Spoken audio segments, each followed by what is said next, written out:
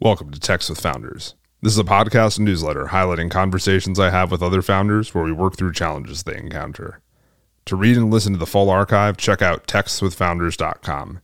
I'm Julian Weiser, co-founder and CEO of OnDeck, an investor in over 200 companies. Are you exploring starting a company? Apply to ODF. We've helped over 1,000 companies such as Traba, Levels, and Finch find their co-founders and get started.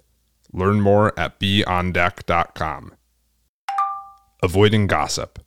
Nimbly navigate an awkward scenario. I recently had a founder reach out to me after someone pressured them to share private details about another person's life. They didn't want to share the information, but they didn't want to create a tense situation either. When a person tries to get you to gossip about others, it can feel awkward to tell them it's none of their business. One non-confrontational way of refusing the person's request is to say the following: I don't discuss people's private matters with others. This way, if you were to ever wish to share something with me that you want kept between us, you know it will be. This response firmly rebukes the request, without directly calling the person out for an inappropriate ask. It also shows them that you are a trustworthy person.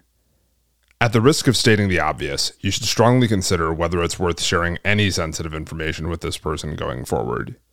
Your personal information might become future gossip for them to spread around.